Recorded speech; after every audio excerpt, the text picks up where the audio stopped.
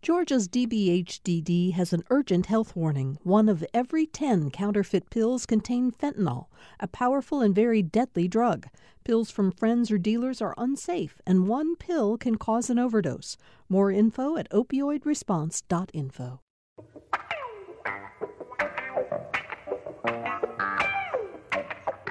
Glad to have all of you with us for today's Political Rewind. We have so much to talk about with the panel that we've assembled. I want to introduce them right away and get started. It's Tuesday, which means Tamar Hallerman, senior reporter for the Atlanta Journal-Constitution, is my partner on the show today. Thanks for being here, Tamar. Always seems to be raining every Tuesday. Oh, I didn't even think about that. Now, from now on, I'm going to, okay, thank you for Sorry, making. Bill. Yeah. You working on anything special that you want to share with us? Anything coming up big? Working on a story about women legislators. So actually, it's perfect that I'm here with 2 of these panelists. Well, and let's go ahead and introduce them. One of them is State Senator Kay Kirkpatrick, who represents District 32, Sandy Springs, East Cobb, right? Exactly. So, Senator, we're glad you could be here today.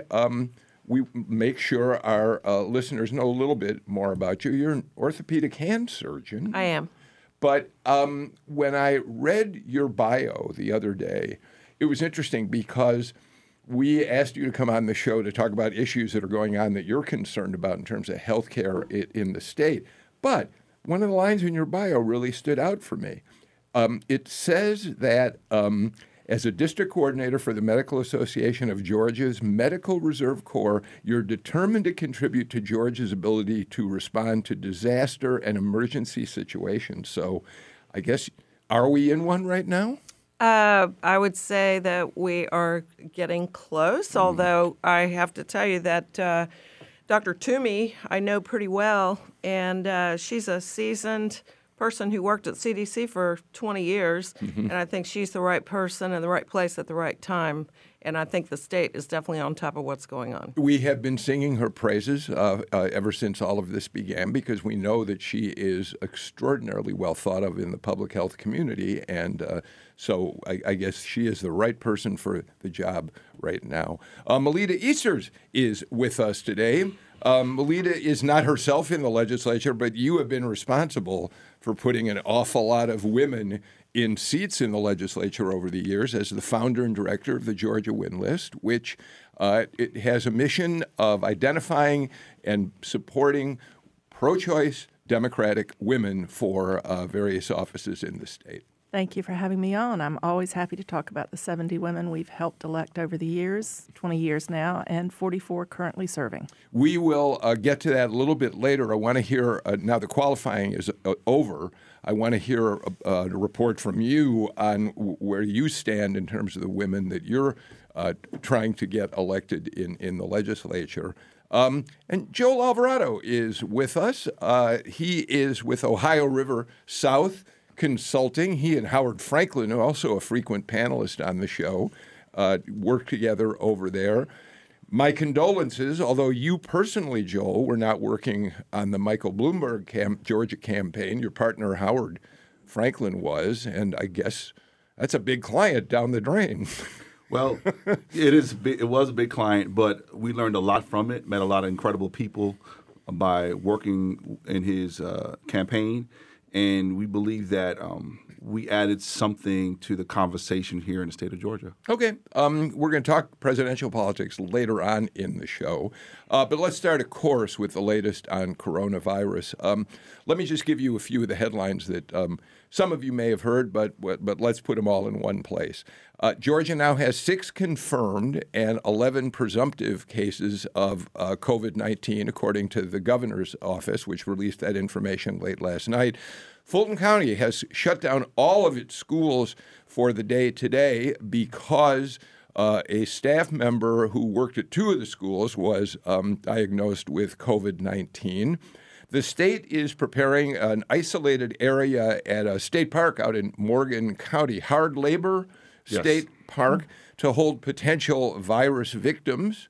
Doug Collins is one of now 6 members of Congress they are all self-quarantining, many of them because they came into contact with an individual who was at CPAC, the big conservative annual conference, and that person tested positive.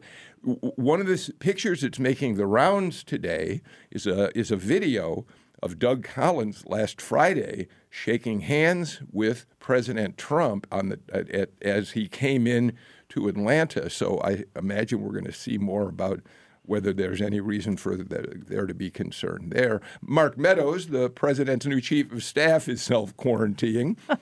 He apparently, too, was at CPAC and ran into the person.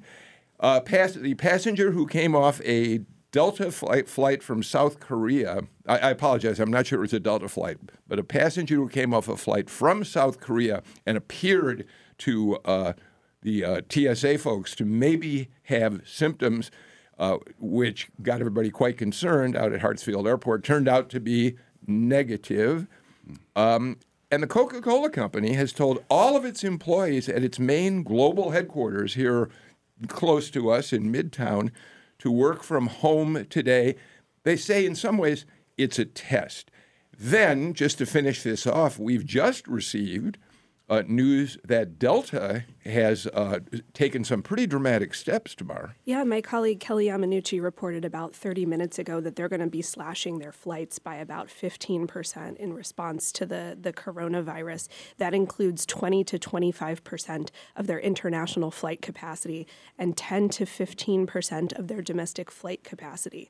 And they really seem to be slashing their flights to the Pacific, 65% of cuts in their flight capacity, Kelly reports. So big move for the world's largest airline. Well, I can tell you, I had not related to anything to do with sickness, but I wanted to make a change in a flight I'm making very soon on Delta. And at 5 o'clock this morning when I called, thinking, well, that's a good time to try to make a change, I got into a call queue that I was told would be 4 hours. Hopefully you won't miss it while you're on the show. Well, I just got the call back just as the theme song was playing, and I had to cancel it. So I'll probably wait 7 or 8 hours now. So first you, if you could, Kate, just pick up any of those things and tell me what you're thinking. Well, let me just go through some pretty basic things. First of all, the Department of Public Health website is a great source of information. The state is being very transparent, I feel, and there's some simple things that people can do to be safe. One is, and you've heard this before, and I don't want to sound like a broken record, but stay home if you're sick.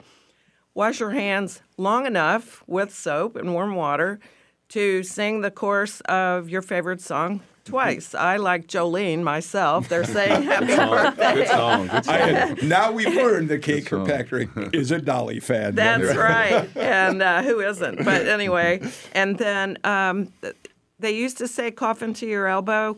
Now we're not doing that. We're coughing into a tissue and then throwing it away.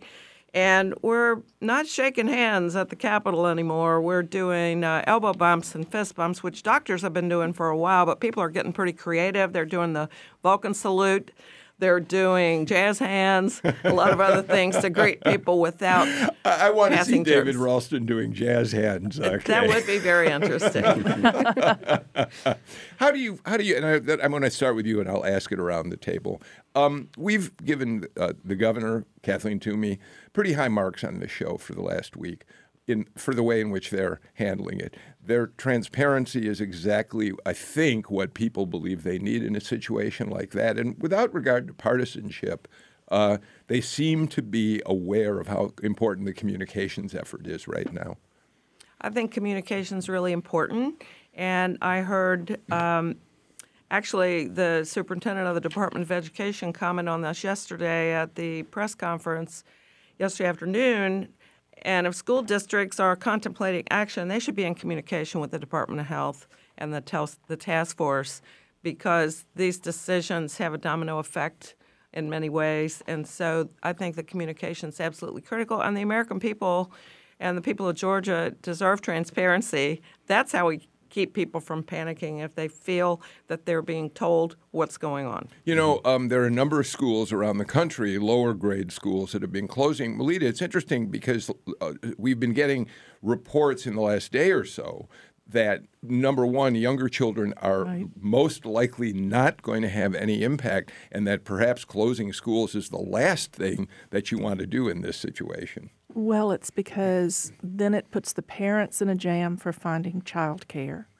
It's also because those children who are vulnerable, homeless, or from poor households, the meals they get at school are sometimes the only meals they get. And so the schools are an important part of the social safety network for those children who are vulnerable, and closing school puts them at greater risk. I was thinking, Joel, and I certainly am not making light of this by making this comparison, but we all know what a school system goes through in trying to decide whether to close a school for weather Right. that's coming in, how difficult that decision is. Part of it has to do with, protecting the safety. That's number one of the children, but also being mindful of the parents and the kind of thing Melita's talking about. And this is that to a much, much greater and magnified degree of intensity. But it is also true that perhaps decisions like this aren't necessarily protecting the children the way that they'd like to be seen as doing. Well, I think part of it, well, first, before I even begin, I just want to personally extend prayers to those individuals, those families that have suffered to date regarding the coronavirus and what's happened. We have to, this is a time for us to be resilient. This is a time for us to show real leadership. This is a time for us to really work together as a country to ensure that all of our families are safe during this crisis. So, but to answer your question, Bill, directly, I think part of it too is recognizing that in the school ecosystem, there's so many other actors, there's so many other people there who could be impacted by it, and there's also a lot we don't know about it too. So, my son is 14, goes to Inman Park Middle School. Shout out to Nation Alvarado Middle School. Make sure you get your work done. But I want to make sure that. Going to his school, I see a range of people. Some people who might be on the spectrum of being most vulnerable. Some people who maybe interact with individuals who could be vulnerable. So that's the concern. I think that my wife and I always look at middle school as a petri dish of Sure. bacteria, right? And so we like the state capitol Right. during a Exactly. and legislative so we have to be. I think we have to be vigilant there and make sure that it's not so much the kids themselves, but people who come in contact with kids and with the kids, and also family members. It's sort of a chain reaction, right? And we have to look down the chain and make sure that we stop it at the source. So I think that's what some of the concerns are regarding education leaders. Tamar, we're going to, in a little while, talk a bit about what happened in the House Appropriations Committee yesterday in terms of the big budget, the fiscal 21 budget. But before we get there, and kind of apropos of that, there are lots of concerns about rural health care that have been important in the legislature for a number of years now. Here's what's interesting. Of the COVID-19 confirmed cases, one is Fulton, one Floyd, one Polk. 3 Fulton, 1 Floyd, 1 Polk, and 1 Cobb. The presumptive cases are Fulton, Cobb, Fayette, DeKalb, Gwinnett, and Cherokee. In other words, they're all basically metro. So the one thing that is happening right now, at least, is that if there's a shortage of doctors in some parts of rural Georgia, they so far have not been hit by this virus. Exactly, but if you are indeed sick and you do live in a rural part of the state, if you have to drive across several county lines to get to a hospital, or you're dependent on maybe one county health office that might only have a nurse practitioner or not have many resources, that could be very problematic if cases spike. Yeah, so you haven't seen that yet, and I suppose that's at least for the time being a blessing, Kay. I think so, but that's where the population is. Well, and in rural areas, people are further apart, and they're not thrown into such large crowd gatherings. So Density. a small church in rural South Georgia wouldn't bring as many people together on a Sunday morning as a big downtown congregation in Atlanta. We're going to keep track of the coronavirus in Georgia and developments in the days and weeks ahead, of course. And we're going to be keeping track here at about 9:20 live on a Tuesday morning. The market's about to open in a few minutes. We'll see what happens with a market that lost 2,000 points just yesterday. Is there going to be a rebound or not? We'll keep you informed about that. Let's move on. But why don't we stick with the subject of health care, Kay Kirkpatrick, because that's one of the areas that you, as a doctor, have spent an enormous amount of time working on at the Capitol. You've got a number of measures that matter to you. Pick one, and we'll get the panel engaged in talking about it. Okay, I'm going to pick the one that's most relevant to what we've been talking about, and that is the emergency prescription refill bill that passed the Senate yesterday? I don't know, someday recently. And what it does is if there's a state of emergency, if the government declares a state of emergency, or if there's a hurricane warning, it allows people to get their prescription filled early as they're trying to evacuate to go to a shelter or whatever. You mentioned the Medical Reserve Corps. We respond to disasters, hurricanes, and whatever. We're volunteers, physicians and other healthcare professionals. And a lot of the work that's done in the shelters is refilling prescriptions because people couldn't get that early prescription because of the refill too soon policies of the insurers. And this bill waives that. So, Am I right that that bill passed with very little opposition? I think it was unanimous. Yeah, I mean, what would be the pushback on that measure? I can't imagine there is any, but we need to get it done on the House side, too, so the governor can sign it in case we move to a state of emergency now. One of the other bills, and I think we maybe is another one that's of real interest to the public out there, I believe, is the bill that would eliminate, or not eliminate, but would attempt to crack down on surprise billing.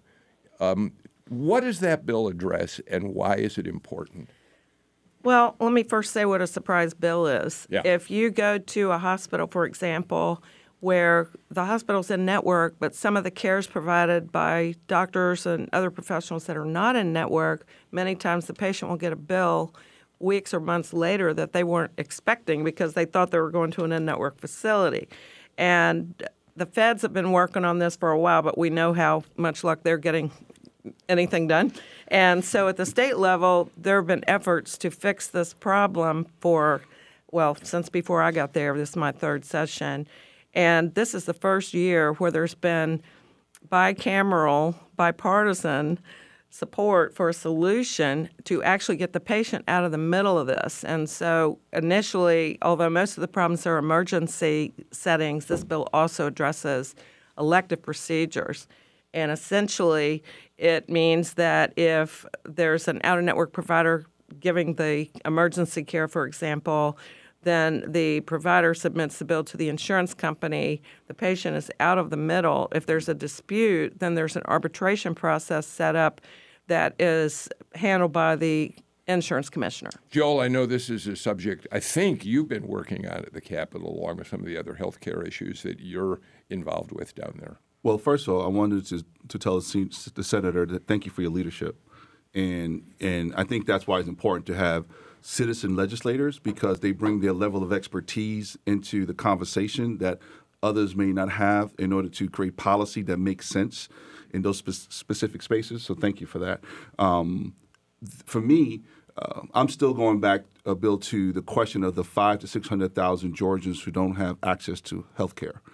And in the midst of all that's going on, that number continues to jump up and really brings consternation to me, because that means that if something does happen, these individuals don't have the wherewithal in order to protect themselves and protect their families to ensure that they get the services they need. So I'll harken back to that, and I'll put that on the table. Yeah, and we can talk about that. In fact, I want to tomorrow. I want to take a step back and talk about why this is a continued problem. This is something that, as Senator Kirkpatrick mentioned, the state has been trying to tackle this for years. The feds have been trying to tackle this for years. The problem is that there's such a standoff right now between the health insurance companies and the hospitals themselves, the people who provide the care. And the problem is that they're both very powerful groups, right? And as long as they're at loggerheads, it's kind of kept the patients in the middle of all of this. And everyone, I think, every lawmaker, Republican and Democrat, agree that it's wrong for people to get these surprise bills.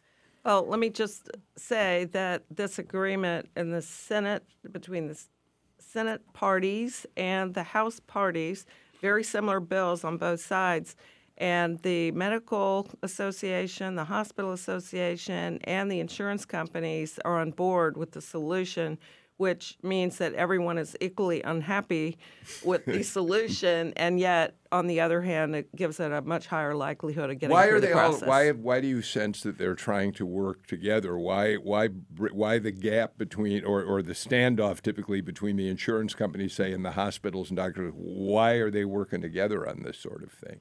Well, I think everybody recognizes that the patients are the ones who are stuck in the middle, and they're the ones who need to be considered and get out of this awful situation that's causing medical bankruptcies.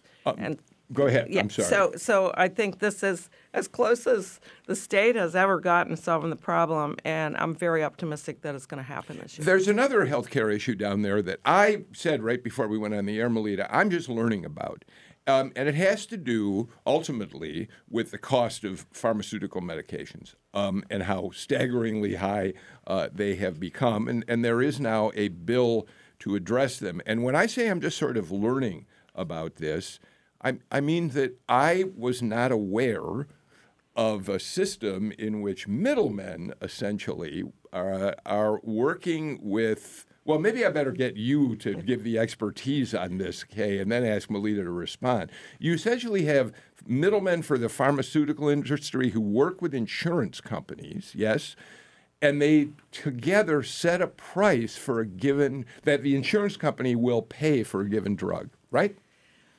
What you're referring to, this is a complicated subject, but the pharmacy benefit managers are the group that we're talking about.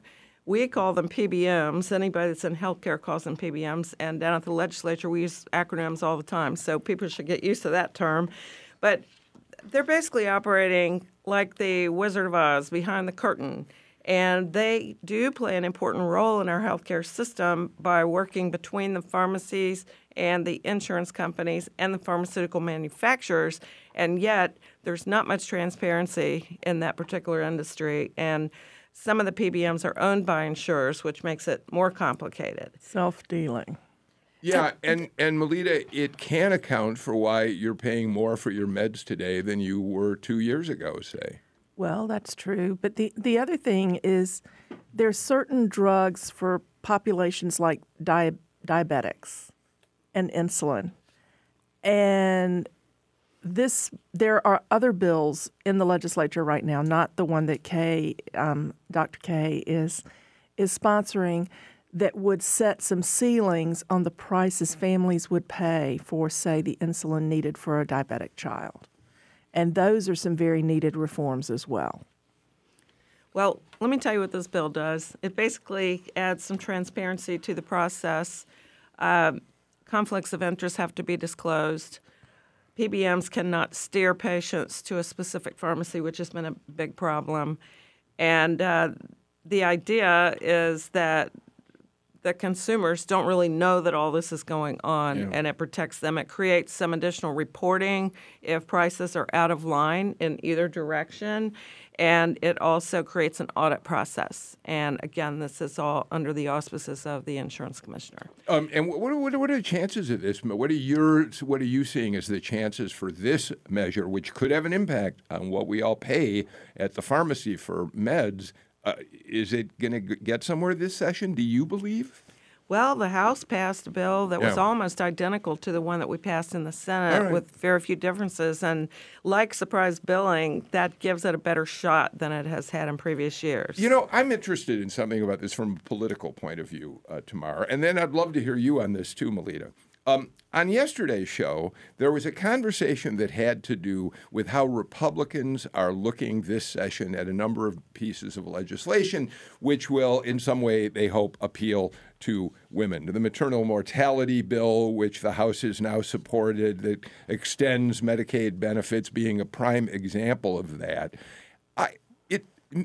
Tamar or Melita, let me ask you first.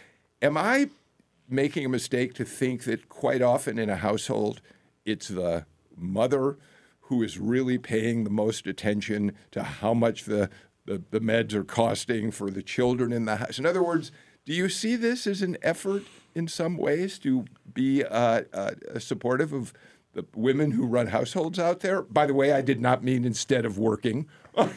Right. I think you're absolutely correct, but I think also what you have is some of those Republicans who had strong opposition last time, say Sharon Cooper, the chair of the House Health Committee.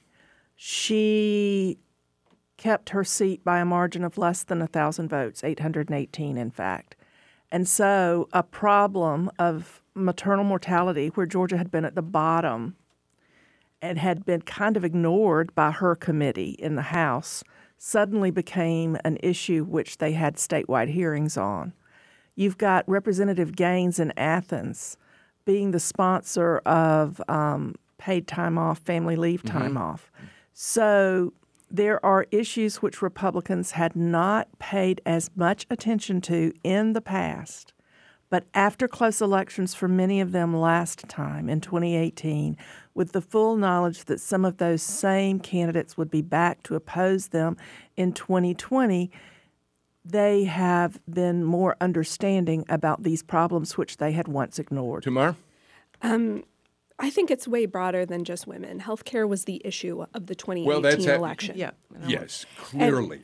And this is a way to tackle a problem that all sorts of families, from rural families to suburban families, deal with. PBMs can be a convenient villain. No one really knows who they are.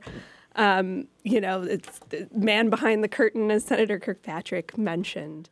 And also this plays into what President Trump has talked about. He campaigned on lowering drug prices. And this is a way to do it that everyone seems like they're willing to support. I want to give a little bit of a shout out to Lieutenant Governor Duncan. He put together a health care innovation task force this summer, and some of the things we're dealing with were a result of that.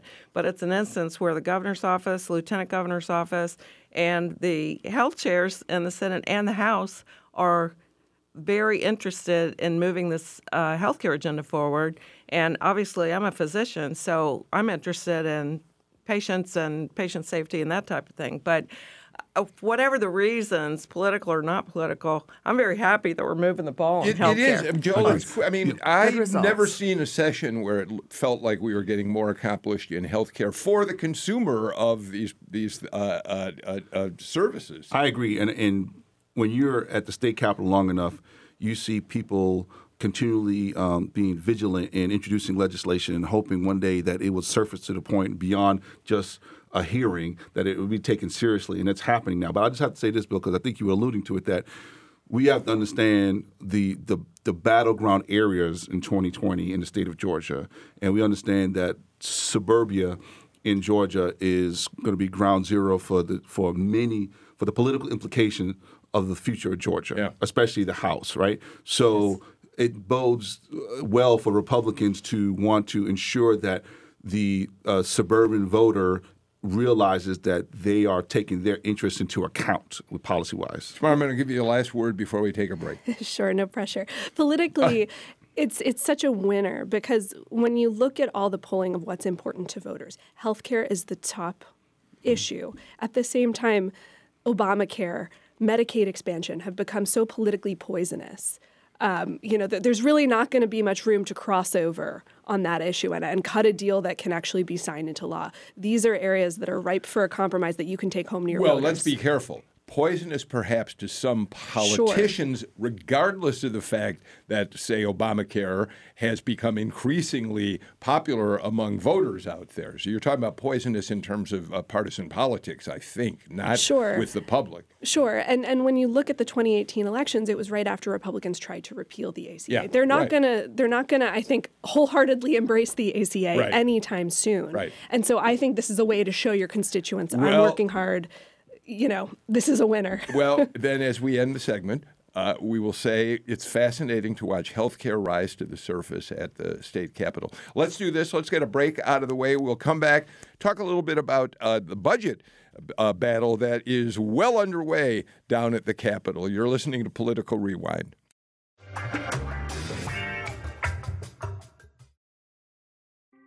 Thanks for listening to Political Rewind. If you like this show, you'll also like Georgia Today.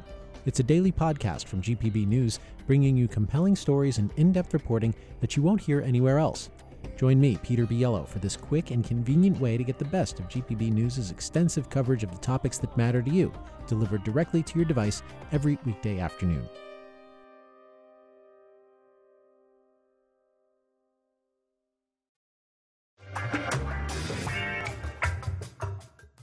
Well, we've been saying really since last fall when Governor Kemp kind of made a surprise announcement that he wanted 4% reductions in the what we call the supplemental budget, and then 6% cuts in the big budget, the budget that takes us through fiscal year 2021, that this was going to be a year of fighting over money at the Capitol, and that certainly has been the case. Yesterday, the House Appropriations Committee passed its version of the budget, and there were many things it did the governor didn't want. Some of the highlights include the governor, in his budget, called for $2,000 pay raises for teachers to fulfill his $5,000 total raise for teachers. House leaders cut it back to $1,000. Terry England, chair of the committee, said, look, we know some teachers are going to be disappointed in this, but the fact of the matter is there are so many other needs right now that we're going to have to live with that. The House Appropriations Committee restored much of the funding for public and mental health services, as well as rural health care. The governor's budget only gave additional maternal mortality care, Medicaid, for women who've just given birth 2 months. The House extended it to 6 months, and they added any number of other things back into the budget that the governor had cut. So the battle is joined. Exactly. And one of the surprise things I saw in there was a 2% pay raise for state employees, and even higher in areas where low salaries have made it hard to keep staffers, where it hasn't, they haven't been able to keep pace with the current market. Melina? But also that tax cut.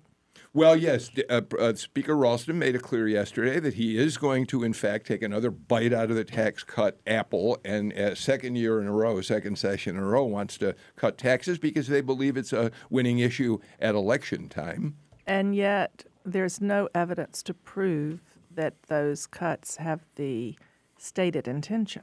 Yeah, I mean, we're going to watch to see. You'll be interested in James Salzer, your colleague, I'm sure, at the AJC, will analyze this in depth to figure out how much value it adds. But, Senator Kirkpatrick, the whole House, I believe, is supposed to vote on the budget today. That's what I heard. They'll send it over to you in the Senate. When you saw what the House had put back in, what were your general reactions? Well, first of all, I'm not on appropriations, just full disclosure. Sure.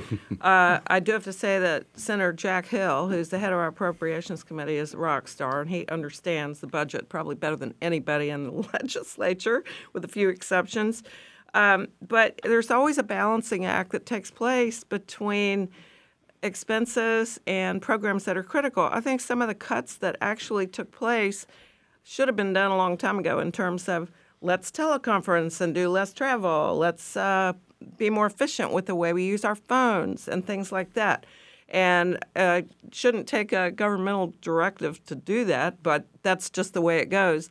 But some of the things that got put back in are really important. I actually wrote a letter to the chairman about the accountability courts. That's an excellent program that pays results well beyond whatever year we're talking about in terms of the budget. So it's a very difficult balance because we balance our budget in Georgia, and I don't know how long the process is going to take. It usually takes most of the session to finish the process. And, our session's going to be over here in just a few weeks, so there's still a lot of negotiating going on. So the $1,000 raise for teachers instead of $2,000, eventually you will have to vote on the big budget. And if that number stays the same, is that going to be hard to explain to teachers out there? Well, I think teachers have been paying attention to the conversation, and I think everybody is nobody's saying that the teachers shouldn't get their pay raise eventually. The question is this the right year for the whole banana? And that is really the controversy. Yeah. So I'm not really, I don't think you'll find anybody who's going to say that teachers don't deserve Right. their full pay raise. At some point, it's just about timing. And obviously, there's more to it than money. Teacher retention is a huge deal. And so I hear from my teachers a lot. I'll bet you do. Joel, you've got a front row seat. You're down at the Capitol almost every day, I think. I am. And I don't want to sound like a cynic, but my concern is about sustainability, in that I know what the House had to go through and the Senate would go through in order to ensure that there was a balanced budget and ensuring that some of those critical cuts the money is put back. So kind of to Melita's point, so if we take another bite at the revenue apple, I mean, what's lead us to believe that all of a sudden we're going to find the right formula to ensure that all these programs that we care about are going to be fully funded? I mean, we're going to go through the same thing. It's going to be Groundhog Day all over again, and maybe even worse off. So I'm trying to really understand the logic behind reducing revenue, unless they believe that some of the other legislation that was passed can make up for the Talking about loss. the tax cut itself, Right. which is, I think, $250 million this time around, more than that, the tax cut that they put into place last year. One thing that we have yet to mention is kind of the latest chapter in the Speaker Ralston versus Brian Kemp feud over the budget.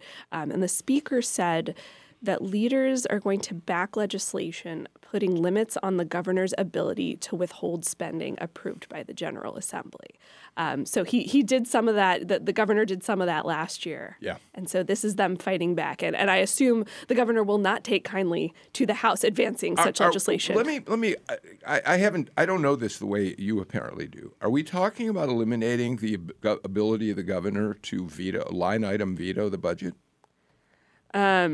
Unclear, actually. Okay. I'm going through my colleague James Salzer's All story. right, we're going to watch but, that. We need to check into that and make sure exactly what the proposal is going to be. Because on a that. federal level, when I was covering federal spending, it's illegal for the president to Right. impound money like that. That was something that they dealt with President Nixon back in the 70s. So this has more to do with taking money that's been appropriated for one thing, Yes. Kay Kirkpatrick, right, and using it for a different purpose. It's not about line item vetoes in the budget document itself. I think that's what you said is correct. Okay. And in some ways, governors may be taking their cues from the president in the way he's funded his wall and in other ways that he has changed funding priorities. All right, listen, we got to take our final break of the show. We're going to take it a little early because Senator Kirkpatrick is due at the state capitol. They've got a 10 o'clock start time, and you don't want to be late walking in the door at the Senate. We've got a lot of bills today. Yeah, Crossover day is crossover. Thursday. There will be even more that day. So, yeah, I would prefer not to be late, and I appreciate you letting me. Yeah, thank you so much for Proceed. being with us. Let us get to our break, and we'll sneak you out the door. Senator Thank Kay you. Kirkpatrick, come back again sometime. It was fun having you Will on. do. All right, we'll be right back.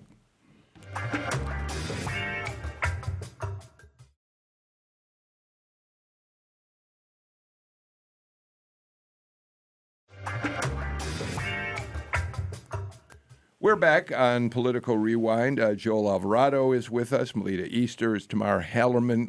Let me start with you, Tamar. With you, Melita.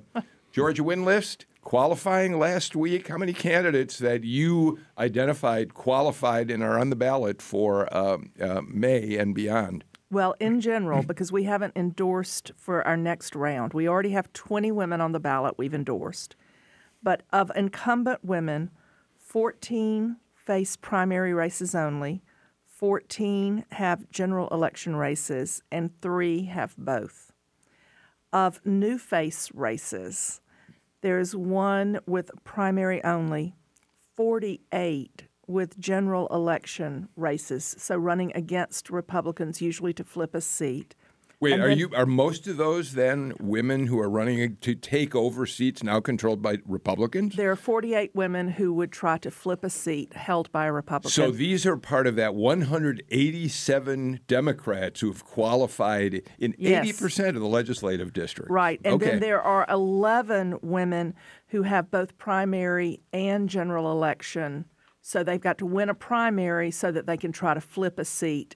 So women are the preponderance of the candidates who are trying to flip seats. And then there are some women who are candidates in primary safe seats. One woman, I think it's very interesting when Craig Gordon down in Savannah decided not to run again.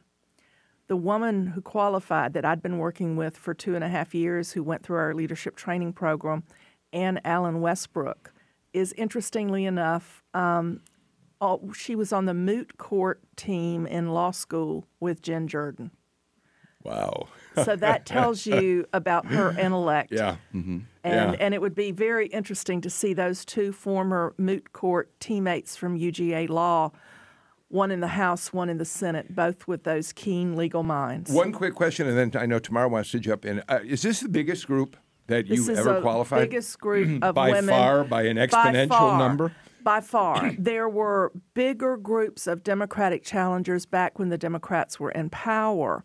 But back then, more of the candidates were men. Yeah. This is the largest number of women candidates we've ever seen in Georgia. Well, Tamar? And I wanted to ask how this compares to the batch we saw in 2018, because that was the first group after Trump was elected, and there was a ton of rage about that. I covered a lot of them on the congressional level. But were you seeing more candidates jump in this year, or who maybe saw they were encouraged by what happened in 2018? Yes. Women who worked on the campaigns of other women in 2018 are running in 2020 because they see that they can do it in their district. One other example that I find interesting is Forsyth County. Mm-hmm. There's one woman running for a Senate seat, and then Democrats qualified 5 people to run for House seats. And yes, Forsyth County has always been ruby red, but they've been registering at least 1,000 voters a month in that county. And so you've got to run Democrats there to figure out how those new voters are going to vote. Joel, many women, as Melita explains, but men as well. This is a hard-charging Democratic effort to try to change control, certainly of the Georgia House, if not the Senate. Well, think about it. Think about what's coming forward, right? If we don't win the House, and that's we with a capital W, we don't win the House, we have the risk of redistricting, and then we have once the census comes out, and then we see where the numbers lay, and so that's another 10 years where districts can be drawn from the federal down to the local level that could diminish the gains made by Democrats across the state. So we have to draw the line now. We have to make sure that we're able to secure one of the chambers to ensure that there's some sort of equity and some sort of balance regarding the redrawing of the political lines. It's going to be a tough effort. I mean, it's not a given that Democrats will sort of waltz into control. Oh, no. They're going to have a big fight to get. It's very, very. Yeah. These are tough battles. Absolutely. But to his point about the gerrymandering, the other thing about the gerrymandering is the Republicans have held on to power with very carefully carved districts that cut up counties, major counties, that would themselves be the center county of a congressional district, but instead they're carved into several congressional districts. And even Brian Kemp's own county, Clark County, is carved into 3 different congressional districts. So the Republicans have reached the limit of how carefully they can carve in Georgia because the demographics of the state are shifting. Absolutely. Tamara, it strikes me that a corollary to this story, in terms of how women are exerting themselves in politics today, is the growing cry, and it strikes me that it has gotten even louder since Amy Klobuchar, Kamala Harris earlier, Elizabeth Warren, all dropped out. The only women who had an opportunity to run for president this time around dropped out. The growing cry that whoever the nominee is better pick a woman as his running mate. Sure, and you exclude Tulsi Gabbard, who hasn't gotten much momentum. Well, she's got 1 delegate, I think. Sure, but you look, and it's 3 septuagenarians. You have 3 white men. You have Donald Trump. You have Bernie Sanders. You have Joe Biden. So there's certainly that feeling. especially when it comes down to these legislative races and also congressional. You mentioned it's not going to be a cakewalk for Democrats, and it's important to note how much the tenor of the presidential race and the developments there are going to seep down and impact everybody, from the David Perdue and Kelly Loeffler Senate races all the way down to these state house seats. So even sometimes, despite the best candidates you might be able to find, sometimes it's very hard to separate yourself from what's going on nationally. Right. It's about what is the controlling narrative out there, right? And that narrative is really being dictated to us on the highest level of the campaign. Well, everything, as we said on the show yesterday, everything is now about Donald Trump, period. Right. I mean, that's all there is to it. But let me, Alita, this provides us a really good transition into talking just a bit about what we're calling mini Super Tuesday today, 6 states voting for president. Over the weekend, Bernie Sanders spent the entire weekend, because polling is showing him far behind Biden in Michigan particularly, which is a crucial state in the state. And the Washington Post this morning had a big takeout on just how much Sanders is suddenly doing, after not addressing it much, to attract female voters. Well, he's got a lot of room to make up for, because his Bernie bros have been so mean about the women candidates, and they've been so abusive to anyone who dared criticize Bernie. So he's got a lot of kissing and making up to do as far as women voters go. Yeah, it's it's interesting again that here it's awfully late in the season to suddenly realize that women are a powerful voting bloc. It's real late. Yeah. All right, Joel and Tamara, the polling does show Bernie Sanders getting his clock cleaned in Michigan, but 23 points behind Biden, I think, in 538's poll average as of this morning. But we can't forget history. 4 years ago, as she was cruising toward the Democratic presidential nomination, Hillary Clinton was out front in Michigan by some 21 points. That victory would have pretty much given her a clear path. And Sanders turned around and shocked the political world by winning Michigan by 1.5 points. This isn't the same dynamic, but we better not count out Bernie Sanders quite yet. Well, never count anybody out.